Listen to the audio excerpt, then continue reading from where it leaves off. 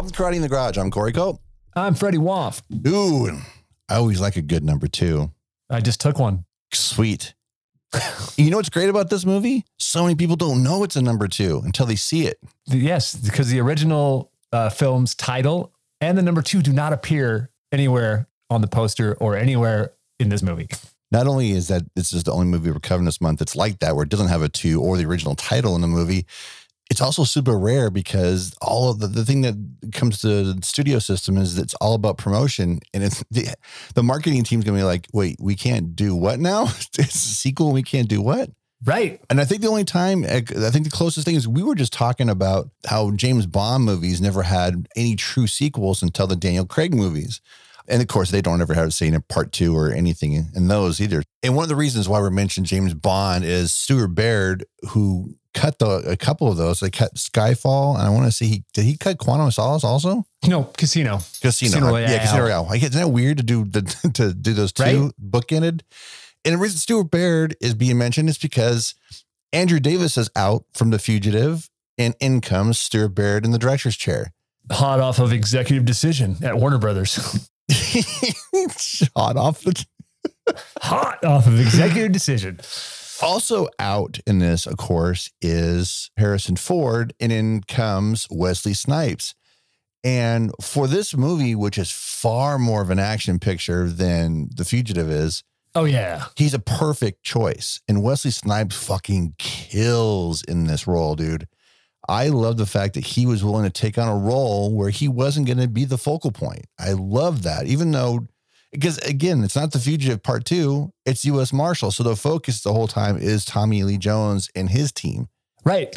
We have a perfect three-way split in this movie, right? We've got we've got three lead actors at the time. Well, I mean, maybe RDJ wasn't, because he hadn't quite come back yet from, he was in the middle at the end of his second comeback in this. This was right before he exploded again, or somewhere in there. We were a little while from him changing the whole studio system landscape by becoming Iron Man. We're a few years off, more than a few years off from that. But yeah, I think it's definitely the one, this is part of that rebound that eventually leads to Kiss Kiss Bang Bang. Right.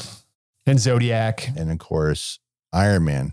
But yeah, Stuart Baird has only directed 3 movies, and we mentioned one of them already. And after this, in 2002, he'll direct Star Trek Nemesis, which I believe is that the last of the Next Generation. I think that's the last of them, and before we got and then we had to wait 7 years to get the J.J. Abrams rebirth of Star Trek. So there you go. But this one, just like we mentioned a few moments ago, Tommy Lee Jones and his team are the focus in this, and everybody is back for this one. Oh yeah, every one of his team is back with this, and do you need to see Fugitive before you watch this? No, it doesn't matter. No, that's the beauty of it. Well, it's that rare studio movie where it's a sequel, and you have no need to see the original because it's not about that. It's a different storyline, just following the same team. Right. I think that, part of the weird, I don't want to say maligned history of this movie.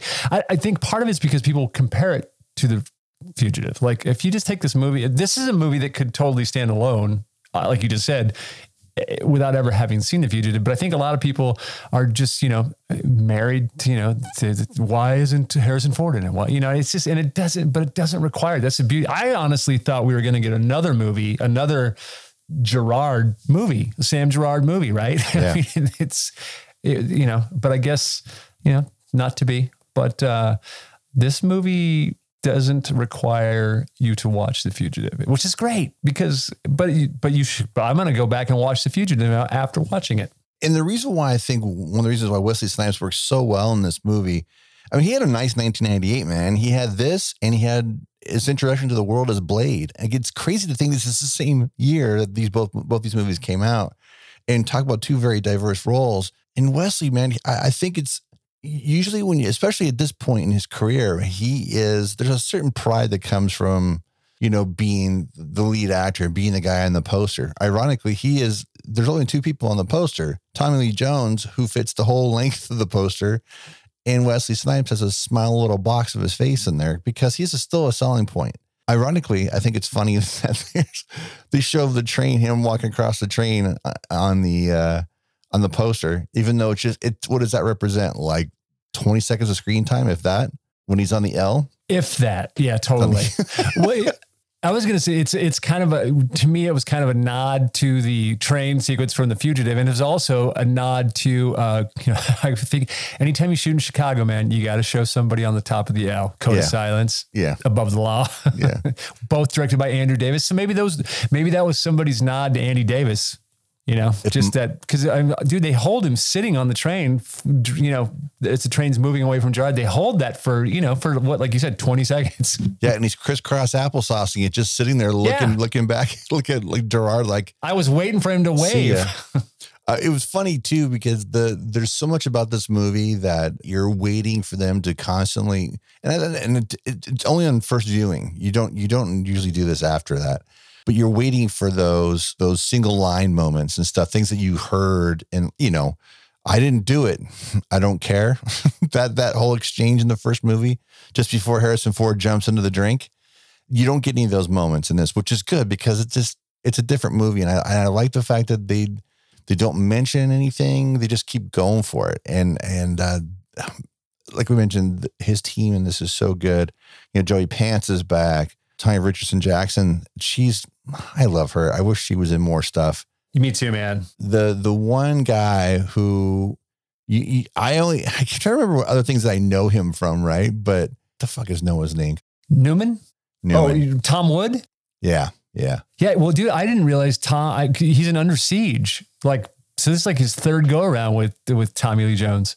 Oh yeah. Speaking of Andrew Davis, right? Right. Yeah, totally. The funny thing is, like with Newman, and he's such a likable character. He's the youngest guy in the team, and if you remember, I'm going to make the comparison. In the original Fugitive, he's brand new to the team, right? When we meet them when they're first doing the warrant servants in the very beginning of the movie, and he's so wonderful in this. And as everybody, it's like every time they're on a screen, you're like, yes, and it, like you noted earlier, this is an ensemble movie. This is not a Harrison Ford movie with other people in it. Right. And it's not even a Tommy Lee Jones movie with other people in it. No, it's an ensemble movie across the board. Right. It's funny. Like I was going to say, if this movie was made 10 years earlier, Tom Wood, Noah Newman is actually played by Judge Reinhold. No, I mean, because he's kind of like, he's very Billy from Beverly Hills Cop, he's, right there from the opening scene, which that opening sequence, man, holy shit, dude. Because I hadn't seen the movie in so long, I was like, God, what, when he's like, I just want to check the baby, and I was like, oh shit, is there a weird thing where does he shoot him and he's just reaching for the kid, and then I don't want to spoil it all, but it's that is a great opening sequence, man. That an introduction to the team, right? The parts that they're leaning on too. If you had seen The Fugitive, and let's be honest here, how many people didn't see The Fugitive if you're seeing this movie? Exactly. I like that moment because you're being reintroduced to this team, and Newman being new to the team in The Fugitive, you can tell where he and Gerard are now, where, at the end of that moment that you're talking about in the beginning of this movie, you realize that he's very much part of the team now. He's not the new guy anymore. A lot's happened in 5 years, and he's just as much as the part of the team as Joey Pants was. Right. And I think that's really cool. And it's very, and again, it's one of those few times where you're going, they're not hitting you over the head that this is a group of people that you've been introduced to before, but the reintroduction to them, and it's not that constant thing that you got. As much as I love the series, you get that a lot in Lethal Weapon 3 and 4. Oh yeah. You know what I mean? It's just too much. And speaking of those movies that are produced by Joel Silver, the guy that is behind the lens on this one is a big Joel Silver guy because he directed, as he's a camera guy, but he also directed Romeo Must Die, Exit Wounds, which I worked on, met the man on that. Andrzej Bartkowiak, who is the director of those movies, is the guy shooting this movie, and he shoots the fuck out of this movie too. Yeah, man. Dude, he certainly knows how to fucking shoot a fucking action movie. Yeah. It does an incredible job in it. And for a movie that's 185, it still feels so big, which is crazy, right? When I started watching it, because I don't have the Blu-ray for some fucking reason, I never bought it, but I rented it, and it's a 185 movie. When you get to what replaces the train crash moment at the beginning of near the beginning of The Fugitive, you have a plane crash in this. And I do recall having the DVD for it. That's because I remembered the behind the scenes anatomy of a plane crash was part of that BTS. Yep. And boy, when this plane crash sequence is there's moments in there we talked about before we got on mic. Some of the miniature work is less than desirable. But it's everything else. And dude, that set dress of the aftermath is fucking unbelievable. I mean, and that really helps sell the scope, I think, of that shot. And that shot, the way it's framed, and that it just literally it's the perfect meld of art department and camera to sell, to sell the scale of what we're looking at on screen. Right. As we're introduced to Wesley Snipes in this movie, just as as we get the introduction to Richard Kimball at the beginning of The Fugitive, Kimball's a doctor, a well-respected, high-end doctor, but we get introduced to Wesley Snipes as a tow truck driver who gets in an accident, and then as he's getting taken away by emergency services, somebody finds a handgun Velcro underneath the seat, and you're like going, "Oh man, what's going on here?" Right? We're not used to seeing him in that kind of role. You're already right away going, well, Wesley Snipes as a tow truck driver doesn't sound right, does it? He's kind of... Yeah, exactly. It's kind of like, well, something is foul in Denmark. Yeah. And that sets up the whole thing. And I'm not going to say that he was where the parallels between The Fugitive and U.S. Marshals is that a man is wrongfully accused. I'm not going to even say that because he's not. He's sort of wrongfully confused. Right. Exactly. But that's the thing, right? And I think that's really smart the way they did it because he's guilty of something, but how involved is he in this? And it's a pretty complex setup. Yeah. So, and what is his level from that moment where he's being interrogated and he's claiming, I don't know any of that, and you're like, okay, well, right. And we just go down the rabbit hole and they do a nice job of, peeling the onion, if you will. Right. Yeah. Except for the one thing we talked about earlier, which is weirdly an editing thing. Yeah. And by the way, we talked earlier about Stuart Baird being the Studio Systems action movie editor guru, right? He's done so many movies, but the funny thing was, out of the 3 movies that he directed, this is the only one that he didn't co-edit. Right. He was directly involved in Executive Decision and Star Trek Nemesis in the editing process. And what's interesting is how many people were involved with The Fugitive. There were 7 people involved with the editing of that. Right. Which is crazy. But for this one, it was only one person assigned to film editing. That was Terry Rawlings. And Terry, Terry's work. Terry is a stud, dude. Yeah. Yeah. I mean, unfortunately we lost him 2 years ago. And he was old, dude. He was 85. He's another Brit, and he's done some amazing work. All you need to do is just say Alien, Blade Runner, Chariots of Fire. Right. I'll just stop right there. Yeah. I mean, look, if you want to dig deeper, go ahead. But Yeah. And he's like Walter Murch. He's old school. Not only did he picture, but he was also supervising sound editor on a lot of the productions he worked on. And he has an amazing support team, just like anybody. If you've ever been involved in post-production on a studio film, heck, even indies still have 2 assistants. Sometimes one of them working for free on smaller movies. But on big movies like this, they probably had 4 or 5 assistants. And 98, Avids were brand new to the world. Lightworks is probably being utilized. He's so old school. Terry Rawlings probably used a Lightworks system, which is more like an old flatbed type of editing system.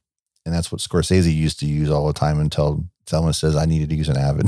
Right. This movie, where it excels, it's not an overly even though we talk about it being a complex script, it's not overly complicated. And it's also not spoon-fed to you either, thank God. Nope, not spoon-fed, not at all. That's one of the other things I love about it. And a movie that clocks in at 131 minutes, it never drags. Dude, and when I went to watch it, I'm like going... I don't remember it being over. I thought it was like $150, right? I thought it was a good felt, 100 minutes, 110 minutes. I didn't think it was 2+. And dude, the amazing dedication to the acting craft, that everybody just was all on the same page. The script is pretty damn good. And I think, like I mentioned, that miniature moment during the plane crash is the only thing that takes me out of the movie. And thankfully, because I think, and again, we're big believers in practical effects, and miniature work like that is something we both tout. And I think one of the reasons why it stands out so much is because when they intercut that stuff in, the stuff that surrounds it is so fucking well done. Yeah. And I think that's why it stands out, and it's jarring. You had to break up the other stuff for the sake of cinema. You had to break it up because it's a plane crash. It's a big ass plane crash. And if you didn't have the ability to extend those other shots by putting those miniatures in there, it would have felt false. Right. Yeah, it would have felt small. I mean, there's not you needed those shots to get in there. And here's the thing: they don't ruin the movie, is the good news. But they're a little bit like, you kind of look at them, you're like, yeah, okay, moving on. In those moments, for a 2 hour and 11-minute movie, if you took all those moments out and you put them end to end, well, they take up 4, 5, 6, 7 seconds, maybe. Right. You're talking about 48 frames or something like that every time you turn around. It's like 2 seconds. Another reason why this movie just drives, we got a score from Jerry Goldsmith again. Right, dude. I was going to say, this score, man, keeps it moving. Yeah. Damn Freight Train score. Jerry Goldsmith kills with these kind of scores. He was an amazing composer. Even for something like this, even when you're used to seeing him tied to more science fiction-y, type of stuff. Yeah, he kills it with this. And it's really just something else. This movie, when it came out, and we talked about before about how weird it is when you get a March release, and especially in 1998, right? It's considered a dumping ground. At that point, it wasn't. You're not in summer mode, which you're getting at the big, midway, early May or something around there. This is something else, and it opened okay. It opened number 2. Right. But you know why it only opened number 2? Because that juggernaut was still in its 3-month run. That was the Titanic. Yeah. Titanic was still bringing in $17 million 3 months after it came out.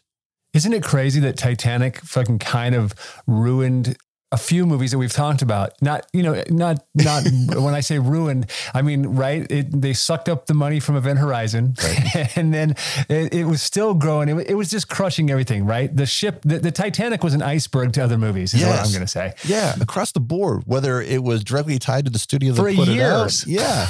and this is the thing, dude, a normal movie like that, would it still have been out? Even a hit, even a massive James Cameron hit, that movie's still not sitting in the theaters. But 3 months later, it's because a lot of teenage girls were going back again to see Leo. Yeah. That's why. Totally. That's why the movie made so much money. And it took another James Cameron movie to knock it off the top after all those years. Right. Damn Avatar. Right. Avatar. But it did respectable money, it wasn't fugitive, but in all fairness, like I mentioned, dude, nothing was going out in that. Well, gosh, how long was how long was it out at that point? Titanic. It has been going like 7-8 months, doesn't it? Go almost close to a full year, right? From its December release. And I feel like maybe this movie kind of got pushed back to March because of Titanic's success. Like, I feel like this is a movie that probably, if in any normal year, this is the kind of movie you drop a sequel, this wouldn't have been a weird movie to drop at Christmas, right? Because that did happen then. Perhaps this is as far as they could push it because the summer was backlogged and there was all this other, I'd have to look and see what came out summer of 98, bigger, but this movie kind of found itself dropped in March, and it still grows to over 100 million worldwide. So, I mean, it was 60 to make it, right? And it did double its money, which if movies weren't making $100 million back then. I mean, they weren't getting sequels. It's weird, but this one did. And I guess there was just no need for a 3 after this one, or they just didn't know where to go with it. Or Tommy Lee, maybe Tommy Lee didn't want to do another one. Who knows? It's possible. I feel like that, he was tied to a sequel, and, Andrew Davis being a friend and Andrew Davis not being on this one, maybe that was it for him. And at that time, RDJ, he was still kind of having some troubles. on and off. I can't be for sure. I mean, I think we both think this his second comeback. But one thing that was always said about him when he was having those troubles and that seemed to be making the fucking rags every week was that when he was on set, he was a fucking professional and he delivered. He was never late for set. He was on point and he did his job. And that was something that you used to hear about anytime he was in court dealing with his stuff. And I'm always talking about that stuff is because Hollywood loves a comeback and he's had a couple of them. And yeah, where he's at now, would you have thought he would have come back from that when he was waking up in some kid's bed in Malibu? Right. Never. No. And that's why I think it's so cool is like, oh yeah, by the way, Robert Downey Jr. is in this movie. Did we not mention that? Right. Yeah. No, we did. We mentioned it earlier. Yeah, but I'm just being silly. I'm just yes. being silly because he, you couldn't do a movie now without his face being on the poster. No, totally. I mean, look, and the thing about it too is he kind of just falls seamlessly in with the team, right? I mean, of course there's, he's the outsider, so there is a bit of that, but there's a point where you just kind of forget about it. You just kind of accept him, I think it's the moment after he picks the handcuffs, which is, it's set up that way. So, but everybody's kind of like, oh shit. Yeah. I've never seen that before. Yeah. Everybody but Gerard. I have. Well, he's kind of like, and he gets treated by Gerard at the beginning. That's kind of like how Newman is in the beginning of The Fugitive. Yeah. He's new to the team. And instead of Newman having to prove himself, he proves himself right there just by breaking out of handcuffs, by busting up Joey Pants' glasses, which is great. Yeah, it's a funny scene, man. Joey's Pants' reaction to that is fucking priceless. Yeah. And when did Con Air come out again? Con Air came out the year right before this, 97. Right. Interesting how they must have looked at Con Air for some elements of this movie, especially when the part on the plane, the seating, the prisoners being shuffled into the plane. I literally had a moment where I was like, holy fuck, it's very Con Air right now. Right. And it's hard not to think about that when it's barely a year from the previous release. I'm going to say this. I'm going to say I like this movie much more than I like Con Air. Con Air is a comic book compared to this. Yeah. Totally. And nothing against it. You've heard this talked about the movie. We both love it. Nothing against it. Yep. This is just different. I think you know what it is. Con Air is more of what we would have loved in junior high. It's something, and this is something we love as an adult, or we think is an adult movie anyway. Right. The supporting cast outside of the team, everybody's good across the board. Yeah. I mean, Irene Jacob, the French actress who plays Marie, his Wesley's girlfriend, who knows nothing about his past. She discovers along the way, but her faith in her man never wavers, which was a nice, was a nice thing. They weren't able to flip her and intimidate her. Even though there's a very funny scene with when Newman and RDJ are trying to flip her in the apartment, right? And she's just like not having any of it, which I thought was great. What's funny is I outside of this movie, her American film career is really kind of non-existent. Yeah, we talked about that with Anne Pariou, I can't say it because I'm lame. But she was somebody that should have had a bigger career here. But I think in this movie, Irene Jacobs she's got a better handle on on her English voice, on her English speaking voice. You understand her. There's not a whole lot of ADR going on there like there was with Innocent Blood. Right. And she's wonderful in it too. And one of the things I thought was super clever, her job, she's a barista in this at a Starbucks in 1998. They didn't try to make her, they didn't try to it felt real to me. Right. And we look at baristas now at Starbucks as being just this thing because there's a Starbucks in every corner, but fuck you. There was not in 1998. That's for sure. No, man. They were roasting their own beans and fucking, dude, grinding your. I completely forgot about them. Used to do that right there. And they would roast their beans. The whole place wasn't being, it smelled like, dude, it made you want to drink coffee. Yes. It smelled fucking amazing. Obviously you got a bunch of product placement by having Starbucks shoehorned in here, but man, even in Hollywood, how many Starbucks were in there at that time? Maybe, I don't know, maybe 5 or 6. I think there was one in Burbank and one. There was one in, yeah. There wasn't, dude, I know it's hard to fathom for some people because they're everywhere now. Right. You can see one Starbucks from the next Starbucks over in Studio City. You can literally stand on the port outside of the Starbucks, drink your coffee, and see who's at the other Starbucks. I really wish like we have a flagship Starbucks out here in Santa Cruz. What used to be Burger King, right? Burger King. That's the one. Yeah. Yeah. I really wish they on some of these stores they would put the roasting back in there because I think it's something unique. I mean, because you know how you would go to like the flagship stores of some other chains and they would do something unique there. Bring that shit back, Starbucks. Come on. I just think it's something cool. It's the roasting and the smell. Like when I was a kid, like, cause I was probably 27, 28 when this movie came out. Right. But like when I started drinking coffee, like I was still going, I was going to these, like, there was a place I used to go to over near CSUN. The name escapes me because it's been a while. But the thing about them is when I first walked into a Starbucks and I was like, holy shit, dude, that's what coffee smells like. Cause that was a thing that brought people into Starbucks was the experience of coming into Starbucks. Now it's like fucking running into McDonald's mostly. Right. And that's another thing too. That's what kind of sucks about it is like, people look at Starbucks now and say, oh yeah, but they over roast. They burn their beans and all this stuff because they make so much of it now. They make it in a big factory and it all gets packaged up. And like, if you go right now, like if you want to have some fresh roasted beans from a small roaster, it'll say right on there when it was packed in a Best Buy date, like Stumptown or something like that. Yep.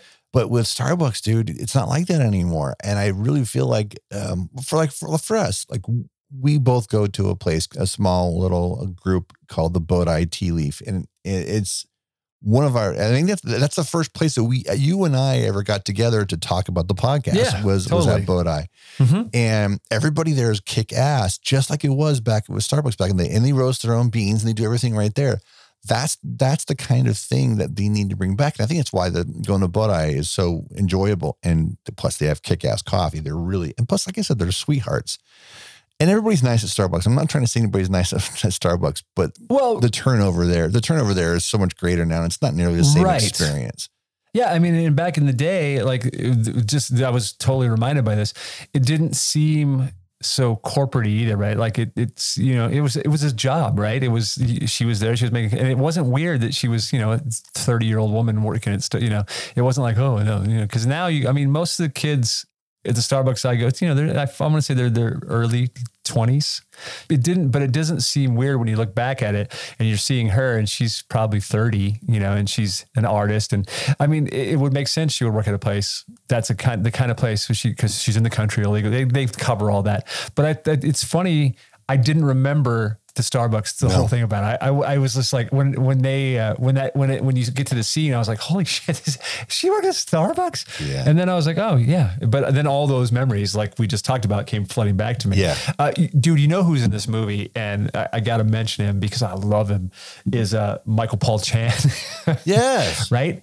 I forgot that Michael Paul Chan is the bag man. I wish the dude was in more stuff, Yeah. I mean, he's up there. He's going to be 71 this year.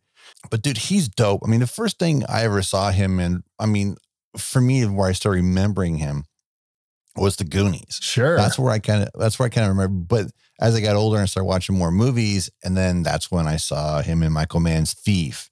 And of course, he's in Falling Down. Anytime he shows up, Quicksilver, we're going to talk about what we talk about when we do, but we talk about it off mic, but we've never talked about it on mic, did we? This is the first time I've talked about it, I think. We'll do it when we do our Kevin Bacon, seven degrees of Kevin Bacon. No, we're going to do our bicycle movies, American Flyer, Quicksilver. What's the other one? What's the Breaking Away? The bicycle movies. Riptide Rush, or whatever the fuck it's called. What the David Kent movie? Purple Crush Rush with Joseph Gordon-Levitt. What is it called? Purple Rain? I don't remember. I don't remember. It doesn't matter. We'll get to it one day. The Unicyclist. Michael Paul Chan, dude. The guy just shows up and he always, he brings something to every movie. Like you said, Falling Down, The Goonies. He's in Spy Game. I mean, he's a face, and he was on The Closer forever. Yeah. Like that. That's where he, finally landed a landed that gig where all that hard work and showing up in, you know, all these big movies was finally rewarded, and, you know, he got his payday. Right. And also, since you mentioned The Closer, he came back to play the same role, Lieutenant Lau, in Major Crimes. Yes. Which he's anybody that doesn't like Michael Paul Chan doesn't like movies. I don't like you. You're terrible. You get super excited when he shows up, no matter how big his role is in it. And he's in this a lot. He's in it a lot. Oh, yeah.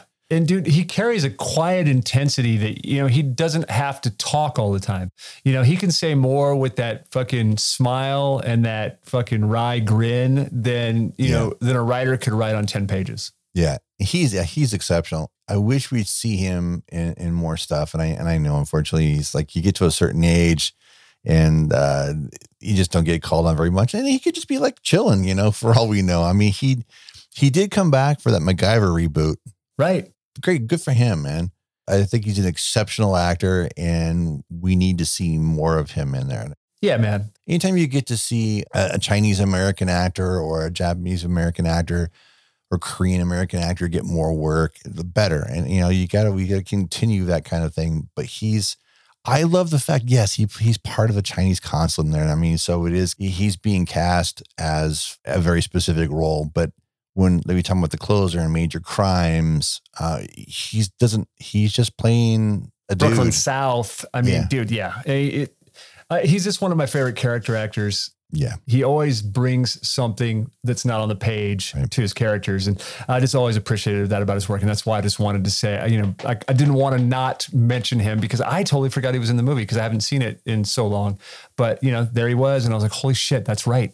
You know, so, hey, there you go. That's why I tossed that out, because we shouldn't just talk about the leads, you know, because there's guys like Michael Paul that just do a lot of the heavy lifting and they do the dirty work in these kind of movies. Right. And, you know, sometimes people just don't talk about it, but yeah, I love him in everything. I saw some reviews of this when we were kind of prepping for the episode, and I recall some of them, and I'm always really big on not reading reviews until after I've seen the movie, because I want to hear somebody's interpretation of it. So when I kind of talk about it with somebody else, I can kind of make an amalgam of my opinion and maybe some of the wording that I hear from us. This movie was not well received by critics. And I don't understand why, but one of the things I was seeing more than once, convoluted was what I heard about the script. I'm like, no, it's a little dense and there's a lot going on, but hardly hard to follow. Yeah. And when I hear somebody say it's a convoluted script, to me, that says you had a hard time following it. I'm like, what the fuck, dude? So because Stuart Baird and the entire production team decided that they're not going to take a straight line on something and you can't follow it. Look, to quote the New York Times, a movie that knows how to pace its audience, watching it is like going for a long and satisfying jog. I mean, that's kind of what, I mean, fair. I'm with that. That's fair. I have no problem with that. I mean, it really is. It gets your heart rate up for, 2 hours. It's like a nice session of cardio. Yeah. At the end of the day, I wasn't disappointed in any of it. The execution, the ending, it's funny. I don't want to say it because I don't want to spoil it for people who haven't seen it. But, when you get to the ending, like I had asked you off mic, did you forget?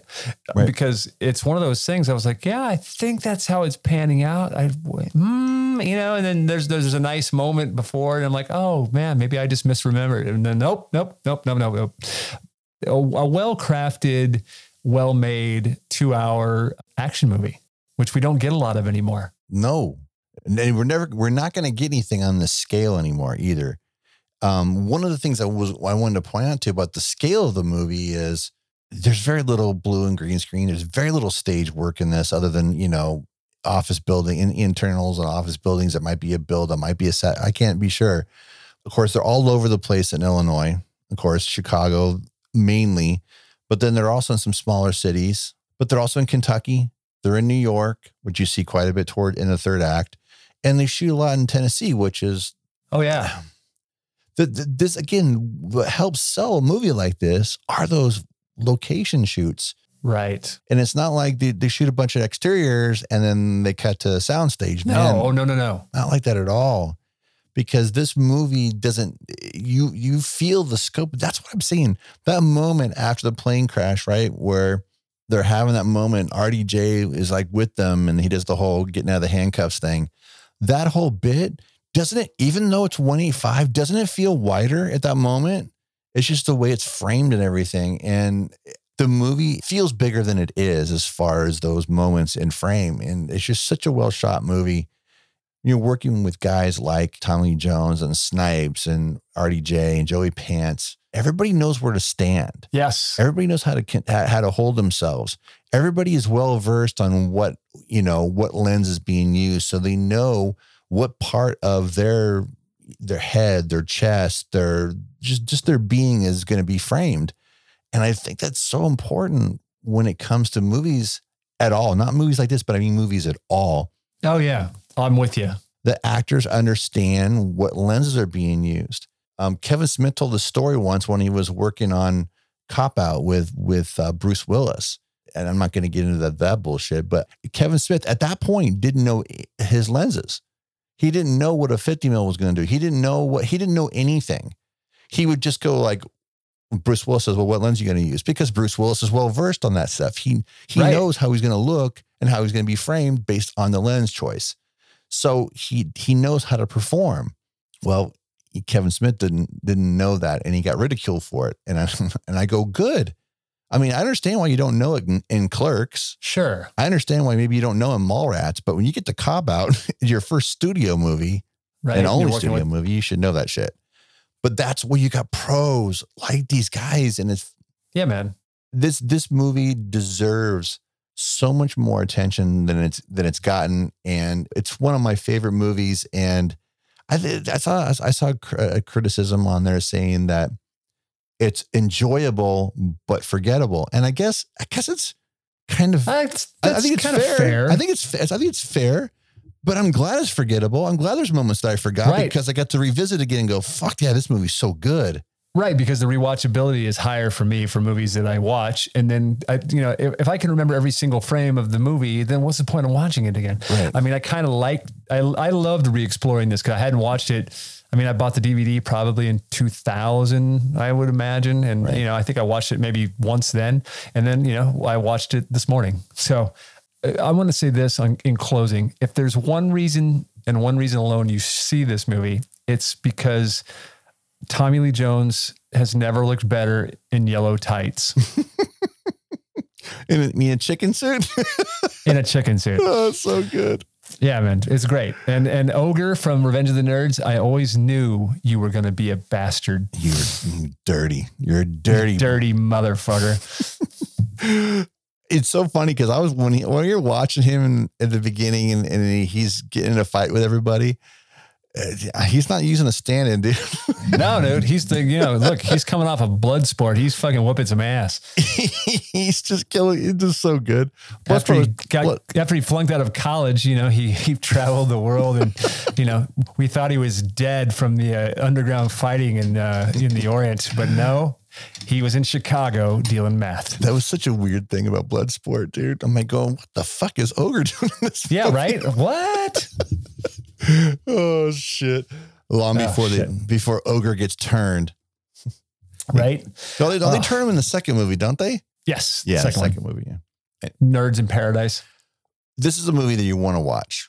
That's we rarely say that. We're just watch this movie because you know what? There's a good chance you haven't seen it, and if you have seen it, it's been a while since you've seen it, right? And you're gonna get a chance to enjoy it again, like we did, and relish in that Jerry Goldsmith score, relish in the beautiful images you see in this, and the cast, dude. There's not a stale performance in this entire movie. No, and it's great, dude. It's really a fun time, and see Robert Downey Jr. before he becomes Iron Man, Tony Stark. Yeah, and we're a long way from that. We're what 10 years at least.